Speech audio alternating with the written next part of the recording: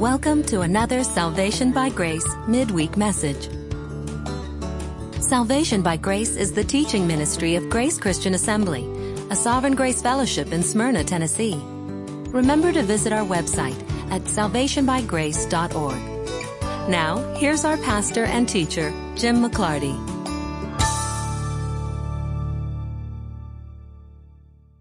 Good evening to all of you.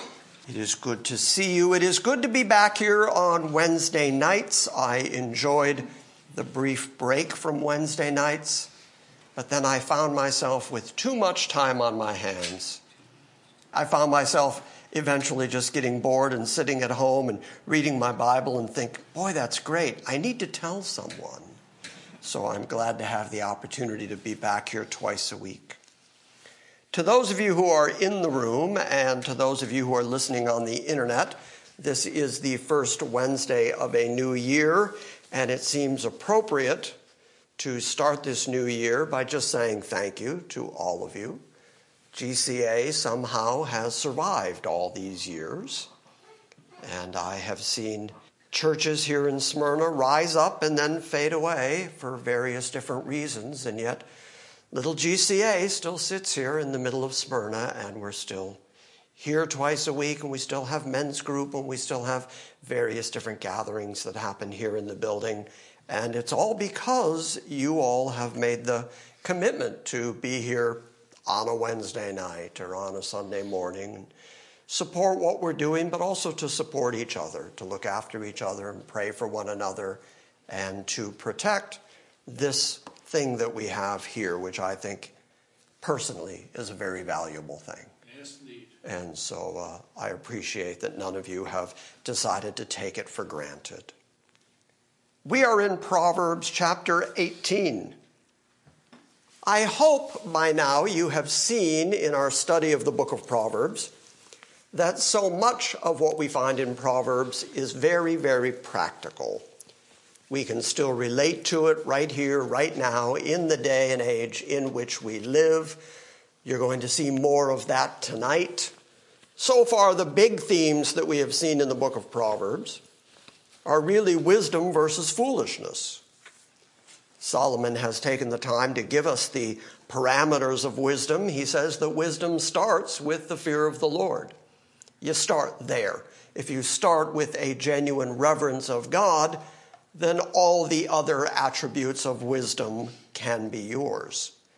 If you seek after it, if you look after wisdom, and you don't go down the path of the foolish. And he describes what the path of the foolish is, and in fact, he also describes what the attributes are of foolishness and of wisdom.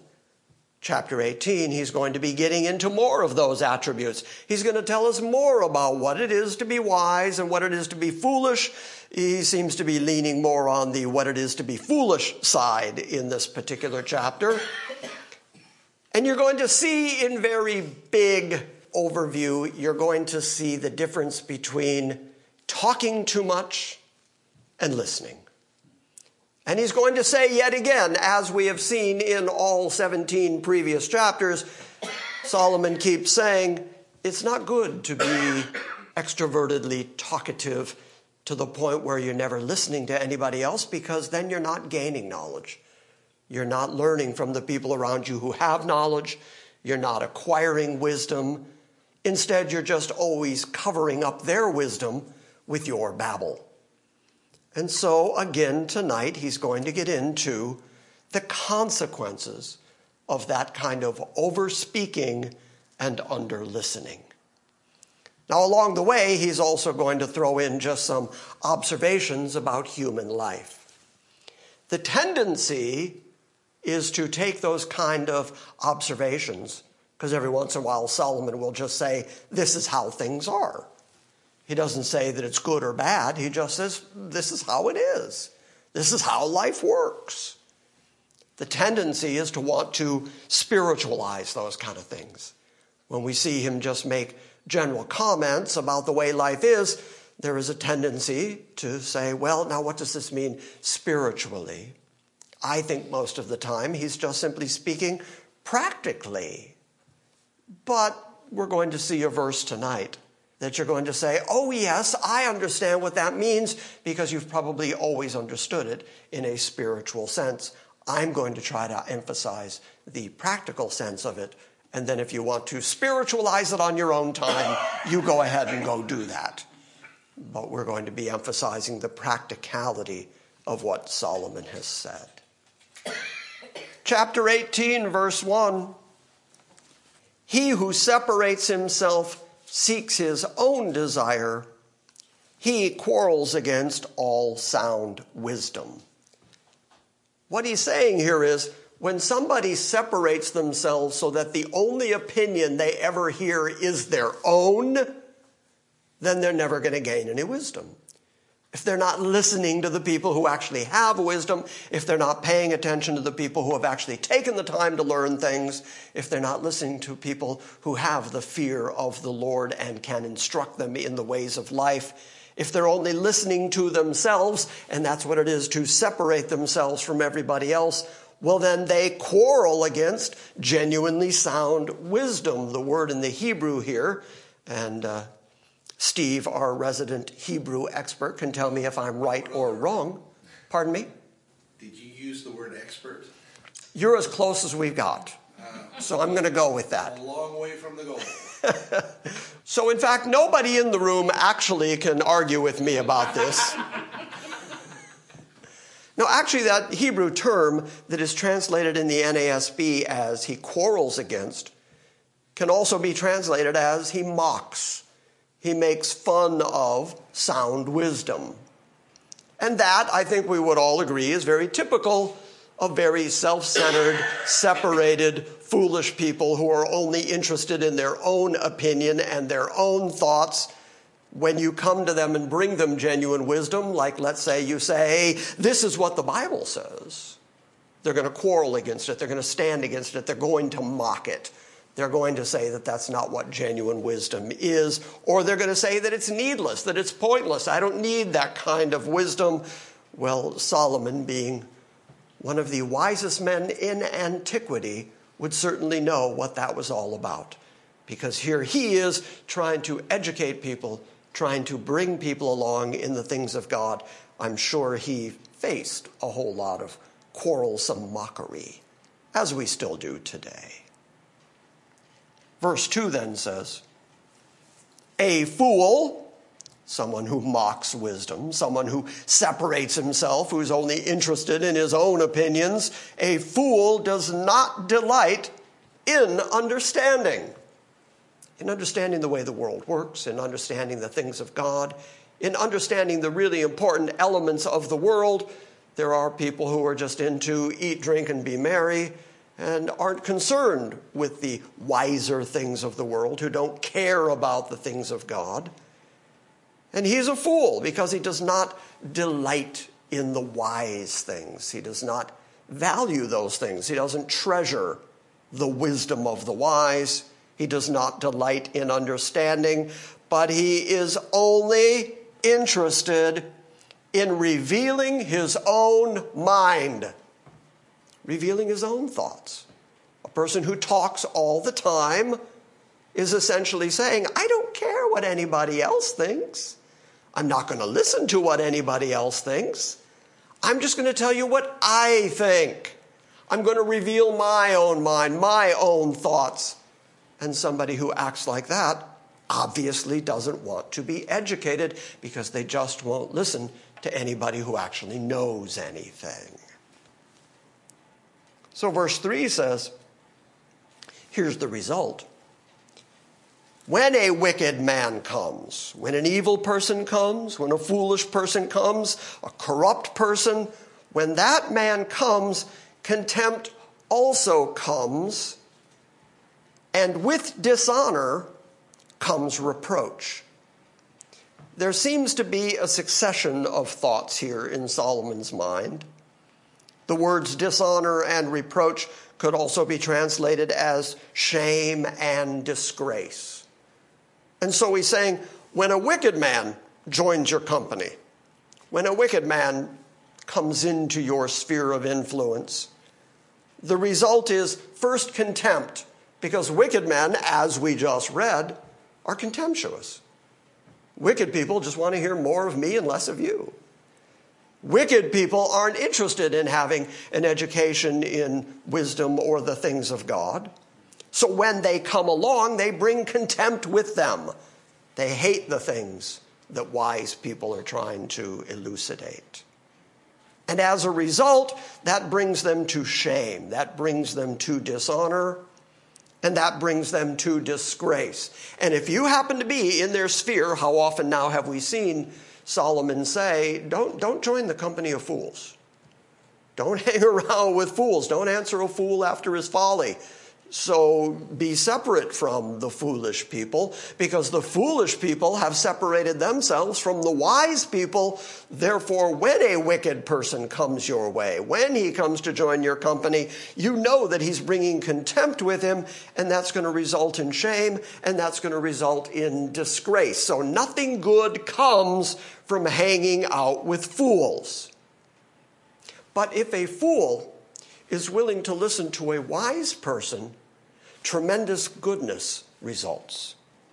So you see the contrast that's being developed here in the first part of chapter 18. He's saying fools bring down wise people. Bring them down, bring in shame, bring in contempt, bring in disgrace. But wise people, if the fools would just listen, wise people can lift them up, can educate them, can bring them along in the things of God. So wisdom is its own best reward. Verse 4. The words of a man's mouth are deep waters, and the fountain of wisdom is a bubbling brook. Now he's constructing a contrast here, so really we have to understand the first half of the verse based on what the last half of the verse says. The words of a man's mouth are deep waters. He contrasts that with a fountain of wisdom is like a bubbling brook. So water rising up, available like a fountain. Versus these words of a man, apparently of a wicked man or of a fool.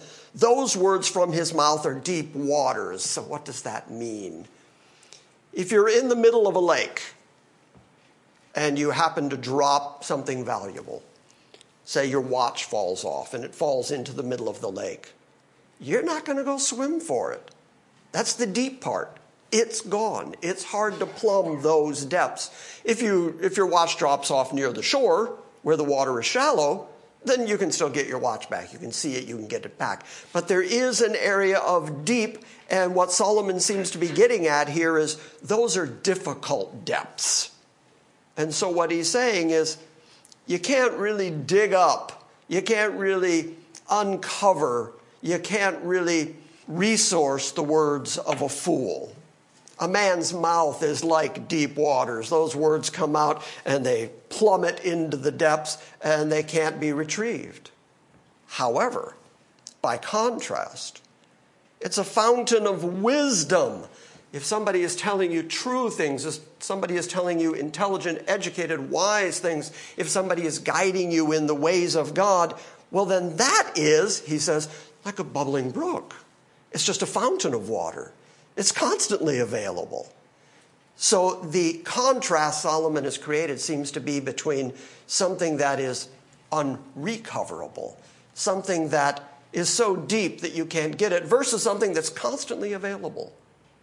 So Solomon seems to be saying wisdom is available. Just take it up. Whereas the thoughts of your mind, the words of your mouth are unavailable, unredeemable, lost in the depth. Verse 5. Now remember that Solomon, as king of Israel, is also the judge. That is one of the primary jobs that he does as king of Israel. And so we've seen, as we've been going through the book of Proverbs, plenty of these verses that have to do with legal things, that have to do with judging people appropriately. We're going to see a couple of those kind of verses in this chapter. That's what this verse seems to be about. Verse 5, it's talking obviously about wicked judges or people who are not judging appropriately. He says to show partiality to wicked people is not good. I don't think he would bring that up if it weren't actually happening. Solomon knows what it is to render proper judgment. He knows what it is to render wise judgment. We see examples of that in the Bible, the wisdom of Solomon in the way he metes out judgment. But I think he has also seen that there is wickedness in the way people judge others. And so he points out that if you're showing partiality to those things that are not good, to those things that are not right, to those things that are not godly, then that is not good. The NASB adds the word nor. Showing partiality to the wicked is not good, which would mean it is evil. But also to thrust aside the righteous, which means to not give them proper judgment. To thrust aside the righteous in judgment is equally evil. So Solomon is saying that in judgment, in court, in doling out the judgment that a king is supposed to do in a righteous way, you can't show partiality to anybody. He has already told us that you shouldn't be partial to rich people. Now he's saying that you shouldn't be partial to evil people. Genuine, proper, godly judgment would listen to the case, pay attention to the details, and then mete out judgment accordingly. In a moment, you're going to see more of these sort of judgment verses, and you're going to see this is the context in which Solomon starts saying, you got to listen. You got to pay attention. If you just have your opinion and you're constantly telling people what your opinion is, you've separated yourself to your own ego, your own desires, you're only interested in revealing your own mind, then you're not going to pay attention. You're not going to listen. And if you don't listen, you can't render good judgment because, he's going to say, the first person to speak seems right until he's cross-examined. And then you're going to start finding out what proper judgment would be. So all of this seems to have to do with proper godly judgment. Verse 6 and 7 kind of go together. You'll notice that in verse 6, he mentions a fool's lips and his mouth. In verse 7, he mentions a fool's mouth and his lips. The lips and the mouth are synonymous terminology that all have to do with speech, talking, using your tongue, saying too much, just like we've been seeing all the way through this chapter. There's still this idea that a fool just talks too much. A fool's lips end up bringing strife, contention, argument. Here, let me see if I can make this really, really practical for you. Have you ever said something to anyone where after you said it, you thought, oh, I wish I could take that back? Now, that'd be everybody. We all know what it is to slice somebody up with our words. And then the damage that's done is done. You can't take it back. It's permanent. However you've hurt that other person, you've hurt them for good. They may be willing to forgive you, but they're never going to forget that you have the capacity to do that. And that is going to bring about argument. That's going to bring about contention. We've already seen in Solomon's writing that he says when somebody argues against you, the wisest move is to say nothing, to just wait. He doesn't use the term count to 10, but that's essentially what he's saying. Think about what you say before you respond. Don't let your emotions get the best of you. Don't just fire back at them, because Solomon says that just leads to more arguing. That just leads to more trouble, to more pain, to more hurt. A fool's mouth, he says, is his ruin. A fool's mouth, constantly talking, not thinking about what he's saying, and being willing to hurt other people with his words will ultimately lead to his own ruin. He's going to end up at the end of his life with no one. No one's going to want to be around him. Nobody's going to ask him for advice. No one's going to pay attention to him. No one's going to trust him, because they all know that he's a fool. And how is it that they know that? Because of his mouth. Because of the way he uses his mouth. So, a fool speaking, a fool's lips bring about strife, contention, arguing, and the result is his mouth calls for blows. says the NASB, it means he deserves punishment because of the amount of damage that he does to people with his mouth.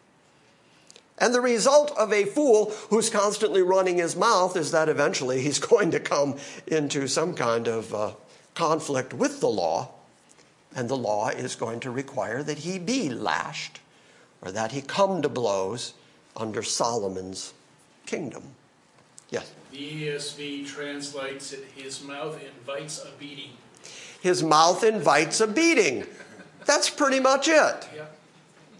And legally, a fool's mouth, again, we're talking about proper judgment and stuff here. The fool's mouth is going to bring him to the point where a king, where a judge has no other option than to bring the appropriate punishment to him. So a fool's lips bring strife, and his mouth calls for a beating, for blows. And a fool's mouth ultimately ruins him. A fool's mouth is his ruin, and his lips are the snare of his soul. Now we have to talk about that phrase a little bit. You know what a snare is? Snare is a trap. Solomon says that your mouth, your lips, your over-talking, your foolishness, you're full of yourself. You're only concerned about your own ideas and your own opinions, and you're constantly feeling the need to let everybody know what you think of everything so that you're not listening to wisdom when it comes around. He says that becomes a snare for your soul. Now, he might be talking in the eternal sense here. He might be speaking in the spiritual sense that if that's the way you live, if that's the way you act, that ultimately that's not good for your ever-living, never-dying soul. But he also may be talking in a very practical sense because the word soul here can also be used of the person's personality, of his character, of the way people interact with him and what they know about him. So he's saying that if you run your mouth all the time, if you're not paying attention to wisdom, if you're only interested in your own opinions, that becomes a trap for everything else you are. So everything else you are, everything that makes up you, can be ensnared, can be trapped by the silly things you say. So wisdom would be, let's see, how should I put this? Shut up. Wisdom would be, think about your words. Wisdom would be, don't use your words to hurt other people, and don't use your words as a way to make sure that everybody else gets a good heaping helping of you. Instead, use your words to lift people up. Use your words to encourage people. Use your words to bring people along in the wisdom that you find in the knowledge of God. Speaking of words, verse 8 says, the words of a whisperer are like dainty morsels. The NASB goes with the word whisperer. What that word is gossip. Somebody who tells you some gossip. Usually a gossip will not broadcast their gossip far and wide. People don't stand up in the front of a room and say, oh, I got something to tell you about Kenneth and Charlie, and I know. No, they're not going to do that. They're going to take you aside and say, hey, you know, I heard something about Kenneth and Charlie. And not everybody knows this, but, well, that's what gossiping is. That's what whispering is, talking about other people. Now, again, Solomon has already told us some of the harm that gossip can do, but even in the New Testament, the concept of gossip comes up time and again to say that we can do so much damage with our tongues and the way we whisper and the way we gossip and the way we talk about other people. Solomon says the words of a gossip, of a whisperer, are like dainty morsels. So now we've identified who the gossiper is, the person who whispers, the person who carries some bit of bad information about somebody else. But really, Solomon is talking about the person who accepts the gossip. He's saying listening to other people's gossip is like a sweet dessert. It's like a dainty morsel. It's like some sugar-coated thing, which those of us who are on keto right now desperately want. It's like somebody comes and they say, you know what I know about Kenneth and Charlie? Okay, now biblically, we're supposed to say, no, and I don't want to know. And I don't want to hear, if you're going to talk against my brother, if you're going to talk against my sister, if you're going to talk against a fellow saint of the Lord, I don't want to know it. I don't want to hear it. You ought to walk away, but it's our human nature. That whenever somebody says, I know something, boy, it's like a dainty morsel. We can't wait to get to it. Yeah, tell me. Oh, what do you know? We need to pray about this. Oh, yes, because then they can spiritualize and make themselves look good as they're gossiping. Yeah, but it's still gossip. Well, what we've learned is that people who are on keto are susceptible. That is true. That's very true. Okay. Mm-hmm. That's what I got.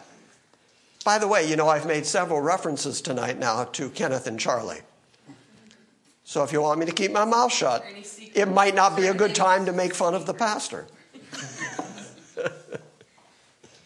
So then, because they're like dainty morsels, when you eat little dessert snacks, when you eat little sugar chocolate snacks, they become part of you. They go down inside you. They go down into your digestive system, and they become part of you. That's what the second half of verse 8 says.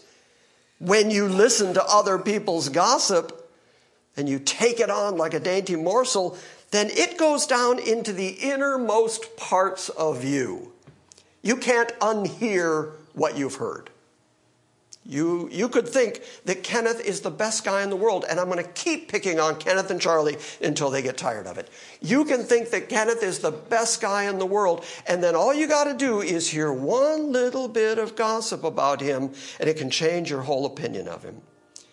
That gossip gets down into you, and it affects you in how you react to other people, because suddenly you go, I didn't know that about him. Well, I guess he's nowhere near the fellow I thought he was. And it affects you. It gets down into you. It changes your countenance and your opinion of him, and it creates dissension. It creates differences and argumentation. So ultimately, as Solomon has already told us, that's foolishness. That's contention. Verse 9 then, I can't help but really enjoy verse 9, this particular proverb, because he's laying up a contrast again. He also who is slack, lazy in his work, is brother or is just like the one who is destroying. So the picture that he's forming is, if you've got two towers, let's say, next to each other, two structures, two physical structures that are being built. One of them is being built by a guy who's not very committed to his building. He's slack at his work. He's willing to leave out cement. He's willing to make it easy on himself. The tower next to him is a tower that's being broken down, deconstructed. It's being destroyed. He is saying those two towers are exactly the same. Neither of them is safe. Neither of them is usable. Neither of them is good. One is actively being destroyed. The other is actively being badly built. So neither of them have any actual value. So he says, the one who is slack, who is lazy, who is neglectful in his work, is brother to the one who's busy destroying something. So that is yet again another way that Solomon is saying, whatever your hand finds to do it with all your might. Do it as unto the Lord. Do it because you know that this is part of your reputation. This is part of your demonstration of your own wisdom, your own knowledge. So make sure that the work you do really well. Because if you're not doing it well, that's just like you building something that's being deconstructed, because you're not building it well. Something that's being demolished is the same kind of work you're doing. Isn't that a clever little phrase? Mm-hmm. I like that phrase. Okay, now the next three verses, 10, 11, and 12, all do seem to go together. The basic concept right at the beginning of verse 10 is that the name of the Lord is a strong tower. I think maybe that's why I decided my previous example would include towers. The name of the Lord, which means everything that God is, the power of God, the authority of God. Everything about the Lord, that's the capital L-O-R-D, that's the Yahweh name, that's the revelatory name of God. He himself is a strong tower. In other words, if you're running for cover, if you're running for shelter, if you're looking for a place where you know you're safe, run to God. He becomes your strong tower. But now he's going to talk about some of the other things that people run to and trust in this lifetime that ultimately aren't worth trusting in. Only, as he's going to demonstrate, only the Lord, only God himself is trustworthy. That's the only place that you can find genuine, lasting comfort. Paul picks up that concept in the New Testament and talks about the peace that passes understanding. Human beings can't comprehend the peace that we have because we trust in God. And if you trust in God, and if you know for a fact that he's for you, so who can be against you, then you have a confidence and a peace and a comfort in this lifetime where nothing can destroy you. Nothing can get to you, because the worst that this world can do to you is to kill you, and then you go home. You win either way. So trusting in the Lord is like a strong tower. Now again, remember, Solomon being king of Israel, when he talks about a strong tower, he knows what he's talking about. Usually a tower was one of the highest places along the wall, so that from up there you could see the enemy approaching. And the wall was usually high and strong so that you could shoot down at your enemies if they were to attack. But a tower is a place of protection. You're surrounded by rock and stone so that no arrows or anything can kind of get to you. You're up high, so even if they shoot up at you, eventually that arrow is going to arc back down. It's a place of protection. In Solomon's mind, it is the most protected place. So he says that's what the Lord is like. It's like a strong tower. Nothing can get to you if you're in that tower. And then he says, the righteous run into it, into the name of the Lord, into the authority of God, into the wisdom of God, remembering again that the beginning of wisdom is the fear of God, the reverence of God. The righteous run to the name of the Lord, and they're safe there. That's a very reassuring word. That when you run to God, despite what's happening in your life, you're safe there. I'm sure we have all had the experience, I know I've had the experience over and over again in my life, where everything seemed to be going so badly, so haywire, so upside down, that the only refuge I could find was to say, well, God knows. The sovereign God is in charge, and he's decided to bring this my way, and so he's going to get me through it, just like Paul saying that there is no temptation taken us, but such is common to man. But God will provide a way of escape. God is going to get us through the problems that he brings into our life. In fact, in a few minutes, in verse 14, hopefully we'll get to it before the night is over, he says, the spirit of a man, which means the inner man, what you have confidence in, what you trust in. If you're trusting in God, the spirit of a man can get you through sickness. You might be sick even to the point of death, but the spirit, the inward man, the trust in God, that's going to get you through that. And then by contrast, he says, but a broken spirit, nobody can bear that. If your spirit, if your confidence, if your trust in God is destroyed, well, then the whole rest of your life is going to be destroyed. But if you have confidence in God, if you run to God, if you trust in God, then even sickness can't get to you. Even your enemies can't get to you. Even wickedness can't get to you, because you're safe in the strong tower of the righteousness of God. You get the picture? Mm-hmm. Now in verse 11, he's going to say, but a rich man's wealth becomes his strong city. A rich man is one of those people who says, my barns are full, my silos are filled up full, I have no worries at all, my life is good. Take ease, my soul, eat, drink, be merry. I got no worries, everything is good because I'm rich.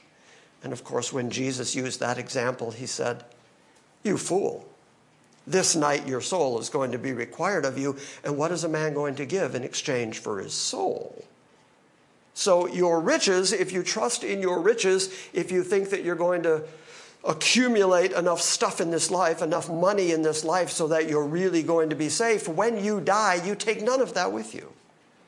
And you stand before God, who is the real judge, and if you didn't take refuge in him, then you're going to end up harshly judged by him. So the riches of this life aren't the safe place. It is only trust in God, in the name of the Lord. That's the only place where safety resides. A rich man's wealth is his strong city. And like a high wall in his own imagination, he thinks his money is going to protect him from everything. Okay, let's pick somebody who's really wealthy. Bill Gates, second only to Jeff. But let's say Bill Gates, he may think that his money, which gives him power, which gives him influence, which gives him a big voice in this world. Anybody know how old Bill Gates is now? Offhand, does anybody know? He's not a spring chicken. I don't know how old he is. But what we know is he has lived out most of the years he's going to get here on planet Earth. He's going to leave this planet. And you know how much of his wealth he's going to leave behind? All of it. Every single bit of it. When he stands before God, all of that influence he had because of his wealth is gone. He has no influence at all. When he stands before God, all of that wealth and that power that caused everybody to kowtow to him and listen to his ideas and go along with him and treat him well, that's all gone. And if he did not trust in God, if he didn't take refuge in God, that's the source of all the judgment that God is going to mete out. What did you trust in this lifetime?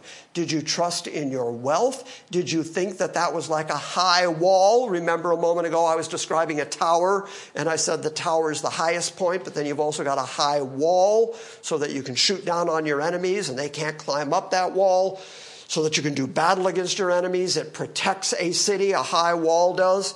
He's saying here that wealthy people think that their wealth is a high wall, that it's protecting them, that it's keeping out all the troubles of this life. But when it comes time for the wealthy man, for the Bill Gates of this world, when it comes time for sickness to get them, sickness is going to jump that wall. Nothing's going to be able to preserve them when it's time to go. So Solomon has said, don't trust your riches. By the way, this is somebody who was the richest man in the Middle East at that moment. But he still understood the wisdom of saying, but I can't trust the money. I can't trust the horses. I can't trust the power, the armies, the authority that I have under me. I can't trust that. It's God and God alone that I have to put all of my confidence in. I have to run to God like a safe tower. Now, rich men, by and large, become egocentric, become full of themselves. The NASB is going to use the word haughty. In order to save, in order to preserve somebody who in this life has had all the money and the power and the authority, at some point they're going to have to be humbled. And as I've said over and over again, if God loves you, he'll humble you. He will knock you off that high horse you're riding. Will bring you off that self-made perch of self-made man, and yes, I'm in control, and everybody loves me, and I have lots of money. If God is in the process of saving you, he's going to take you down a couple pegs. He's going to humble you so that you look to him as your only safe place. And that's what verse 12 says. Before destruction, the heart of a man is haughty. Before he's brought down, he's full of himself. Because that's just human beings. Let's see if I can go through this one more time. What is the most frequently cited sin in the whole Bible? Pride, arrogance, self-made man, full of yourself. That's the most often cited sin in the entire Bible. And before your destruction, before you're brought down, before you are humbled, You're full of yourself. And God knows that. The primary reason that most people don't run to God is because they don't think they need him. Which is why Jesus would say, well, men, don't seek a physician. They're fine, so they're not going to go look for a doctor. Only people who know that they're sinners, only people who have brought down and been humbled, only people who have been driven into a corner where they have nowhere else to go but God, only those kind of people understand that their own ego, their own self-sufficiency, their own pride accomplishes nothing eternally. Before that kind of destruction, the heart of a man is haughty, but humility goes before honor. Now, he may be talking practically here as the king again. He may be saying that when people come in front of me full of themselves and full of haughtiness and full of self-sufficiency, and I can do it, don't worry about me, Solomon, I got your back, I'll take care of all this. He may be saying, don't trust those kind of people. I've been in this particular enterprise long enough that I have learned that people will say all kinds of things to your face. People will make all kinds of grand pronouncements. I can't count the number of people who have come through the door here and made great pronouncements about what they're going to do for us or how they're going to stick with us or how we can count on them. But that kind of haughtiness worries me. It always kind of scares me. It makes me step back a little bit. I've had people, in fact, who came through the door who didn't know much about GCA, who within the first 2 or 3 weeks they were here said, you know, I'm a teacher, I'm a Bible teacher, I'd really like the opportunity to do some teaching here. And I tell them, well, just wait, let the people get to know you, let them build some confidence in you, and then I'll give you the opportunity, but not after 2 weeks, no. And you know what they do? They go look for another church where somebody will let them stand up and teach because they have that kind of pride, that kind of haughtiness. Someone who comes through the door in humility, who's willing to recognize that they're not the all-important person in the room, that's a person who you can then honor. Solomon, speaking as the king, is saying, I can make those kind of men leaders, because they're humble enough to know their own capabilities and incapabilities. But people who are haughty, who are full of themselves, their haughty hearts have to be, the word in the NASB is destruction, but it just means to be torn down. And God will tear you down if your haughtiness, if your pride, if your ego is going to get in the way of your salvation. He will tear you down out of love.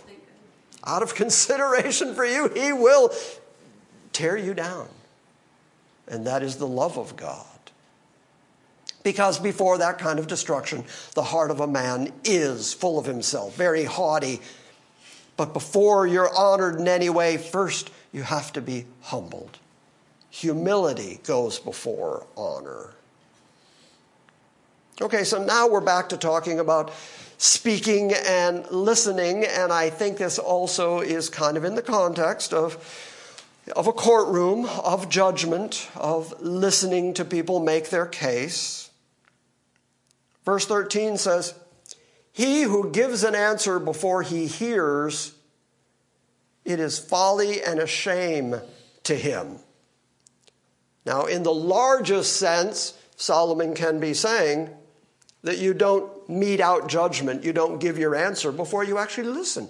You listen to the affirmative, you listen to the negative, and then you make a sound judgment. You don't just immediately give an answer before you've really heard everything. But this also very practically means, and can be connected with, verse 2 that says, a fool doesn't delight in understanding, he only delights in revealing his own mind. Somebody who can't wait to tell you what they think. And that is, I would say, the vast majority of human beings. When you're speaking to them, they're usually not listening to you.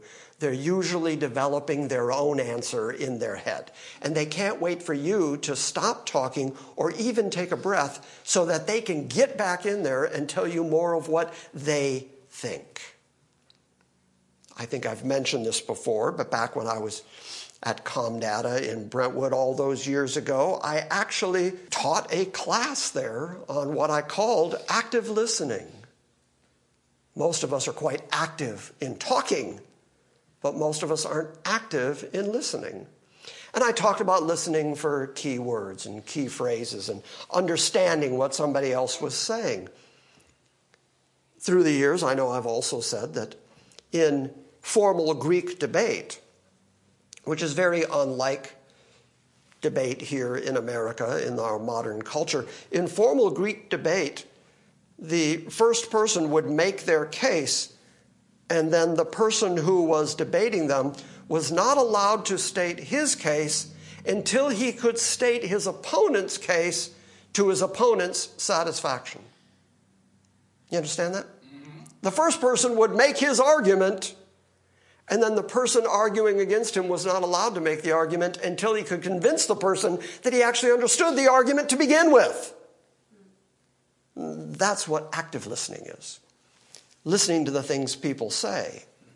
And then forming your answer so that your answer actually corresponds with what they were saying.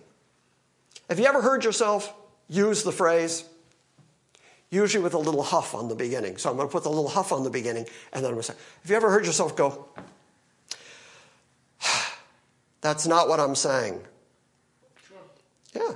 You get into conversations with people and you tell them what you're saying. You've used the words that you think best convey what you're saying. And then they argue back at you or interject back at you, and you have to go, no, what were you listening to? That's not even what I'm talking about.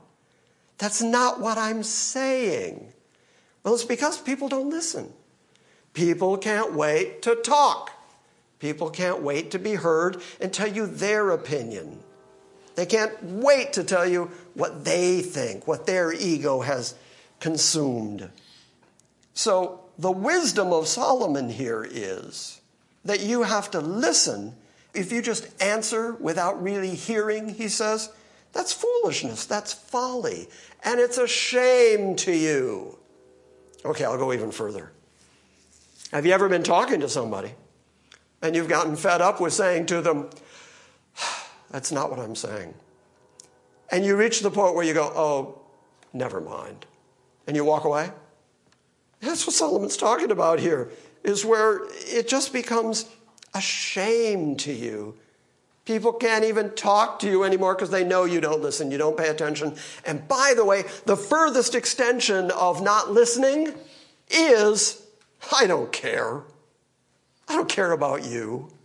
If you're not listening to somebody who's taken the time to share themselves with you, and you can't wait to think of what you're going to say, and you can't wait to give them more of your own mind and your own thoughts, that's just another way of saying, I don't care about you. And when you're talking to somebody who's really not listening, that's the feeling you get. Wow, you just really don't care about me, do you? You really don't care what I think or what I'm saying. Well, that's what Solomon says here. He who gives an answer before he listens, before he hears it, well, then that's foolishness to him, and it's a shame to him. Now, verse 14, I've already mentioned, it says, the spirit of a man can endure sickness, but a broken spirit, well, who can bear that? I think you already understand it. He's saying that the inner man, the person who is drawing strength from his knowledge of God and the wisdom of God and his sovereignty, that kind of man can bear up under anything. And even if you're sick, even if your body is broken, you can get through it. You can endure because you hang on to the promises of God. But if that breaks, if you no longer have confidence in God, if your inner man, if your spirit is broken, who can bear that? There's no way you can live under those conditions. So I think the positive version of what Solomon is saying there is run to God, trust in God. He's your strong tower, and you can't get through without him. If you don't have that, if you don't have that inner confidence in God, well, then nothing can help you. But if you do have it, even the worst of sicknesses can't break you. Verse 15 then. The mind of the prudent, says the NASB, it just means the mind of somebody with good judgment. Somebody with good judgment acquires knowledge. By the way, how do you acquire knowledge? Listening. Paying attention. When people who know stuff are talking, you listen to what's being said rather than spending all your time thinking about what you're going to say. The mind of a prudent person acquires knowledge. He desires it. He looks for it. He searches for knowledge. He wants knowledge. And the ear of the wise seeks knowledge. So you were correct, Micah. It's all about listening. It's all about the ear. The same way that moments ago we were talking about the mouth and the lips, and I said, that's speech. Mouth and lips are just euphemisms for how you talk. Same thing. Your ear doesn't jump off your face and go running around looking for knowledge. He's saying that your ear desires to hear knowledge. It seeks knowledge. And that's listening, active listening, paying attention when intelligent people are speaking about wise things that you need to know. The inverse of that is the fool, who is only involved in himself. He only cares what he thinks, and so his ear isn't inclined to that because he's not listening. Verse 16 says, a man's gift makes room for him and brings him before great men. Now, this is one of the two verses that I mentioned earlier where I said these may just be very practical, realistic verses where Solomon is just describing this is the way things are. He's not saying it's good. He's not saying it's bad. He's just saying this is the way things are. In earlier chapters, we've already seen Solomon talk against bribery. So he's not saying in a positive way, if you want to get in and see great men and powerful men, make sure you bring a gift. Don't bribe them. But he's also recognizing the reality that if you do bring a gift, that's more likely to bring you before wise people. They're going to make room for you because they want the gift.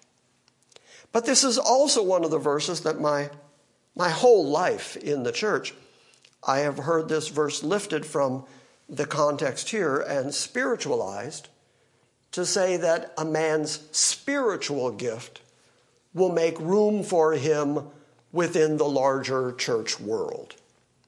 I heard just this week one of the preacher pastors, I don't know what to call them. What do you call Paula White? I don't know what to call them. One of them that were with her, who was at the White House with President Trump, said that the reason they were all there at the White House was because, well, a man's gift makes room for him. And I immediately thought that bit of braggadocio right there kind of indicates everything that's wrong with how you've interpreted that verse. If you want to say that God gives certain people gifts, and having given them gifts, he places them within the church body, I would agree with that conceptually, but I wouldn't go to this verse to prove it. I'd go to the book of Ephesians to prove it. And God gives some apostles and prophets and evangelists and pastors and teachers. Okay, the Bible does say that God gifts particular people with particular gifts in order to place them in particular positions within the church. We just talked about that last night at men's meeting and the creation of deacons in the book of Acts. But I can't quite convince myself that when Solomon wrote a man's gift makes room for him and brings him before great men, that he was necessarily saying God gives gifts to people and that's why they end up in the White House. I think that's a misunderstanding of that verse. Now we're back to this courtroom setting that I've been mentioning.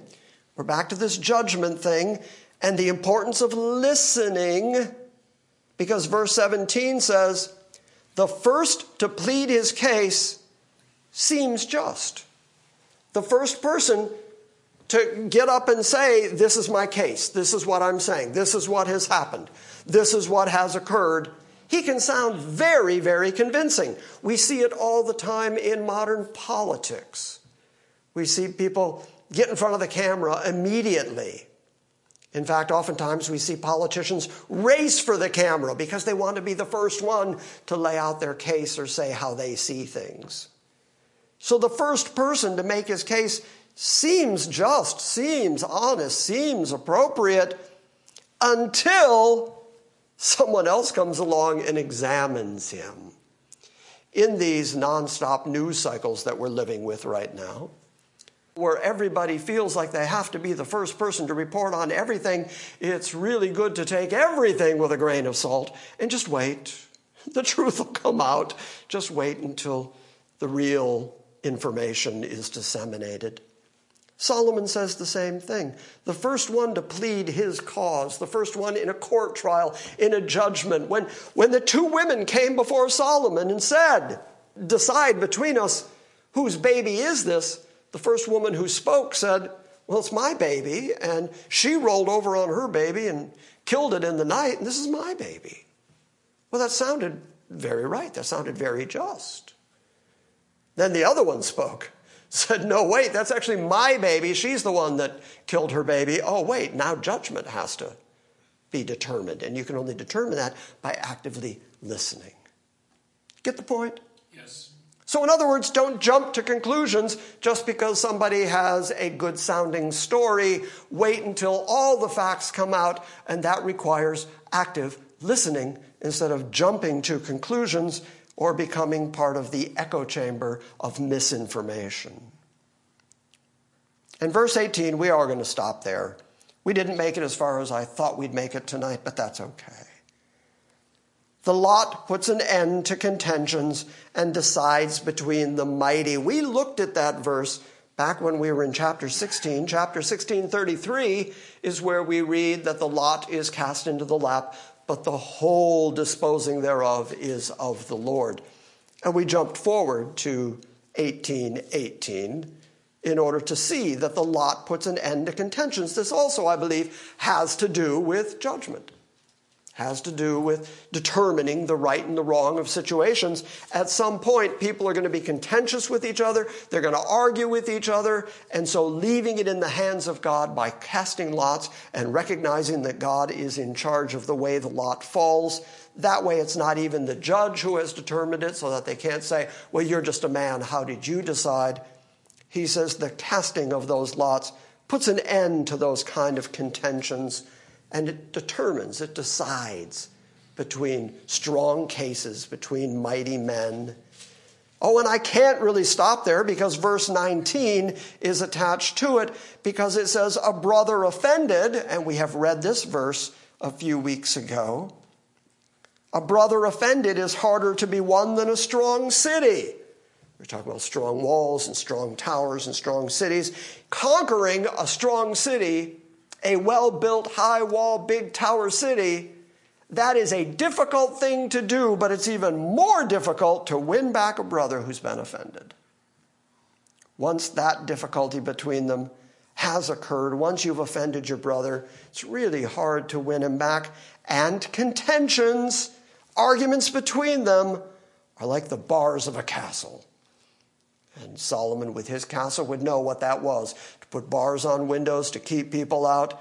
And he says these kind of arguments, these kind of contentions between strong men are like bars on a castle. You can't break through it. You can't get to the other person. You can't apologize enough. You can't ever resume relationships the way they were before because you've offended that brother, and that's going to permanently damage things. So I think that has to do with verse 18, where there is contention. And there's contentions between strong men and mighty men. There's contentions between brothers and arguing between brothers. The only way to bring an end to that kind of judgment, Solomon says here, is to let God decide and cast lots for it. And that the casting of those lots puts an end to those contentions. That's the only just way that men are going to be brethren again and not build strong cities against each other. We will stop there, and that's where we will pick up next week. We'll finish chapter 18 and get into chapter 19, and we'll just make our own chapter markings, doggone it. We don't care. So, any questions about that? Are you happy to be back in Proverbs? Yes. Can you see what I was saying at the beginning of the evening when I said, this is all just so practical? I mean, I'm sure, I assume it, because it happened to me. But I assume there was at least one of these Proverbs tonight that kind of hit you and made you go, wow, I got to think about that. I've been difficult with people. I got to change my ways. I got to think through these things. I have to trust in God more. I have to stop trusting in my health or my money. These are just really good, effective admonitions and corrections to how we live. They're easy to apply. And man, they have to be applied. That's what wisdom is. It's one thing to just hear it and go, yeah, that makes sense. It's another thing to actually apply it to your life. And I think that's why, as we were talking on Sunday morning about how we got our Old Testament at least, this is the very Word of God. And it's included in the very Word of God because the wisdom Solomon had came from God. And therefore, this isn't just Solomon being a smart guy, which he was. This is Solomon conveying the wisdom of God so that we can live a life that is appropriate to the confessions we have. Thank you for listening to this week's Salvation by Grace message. We welcome your feedback and encourage you to visit our website at salvationbygrace.org. And we invite you to join us next time when we gather around the Word and study the sovereign grace of God.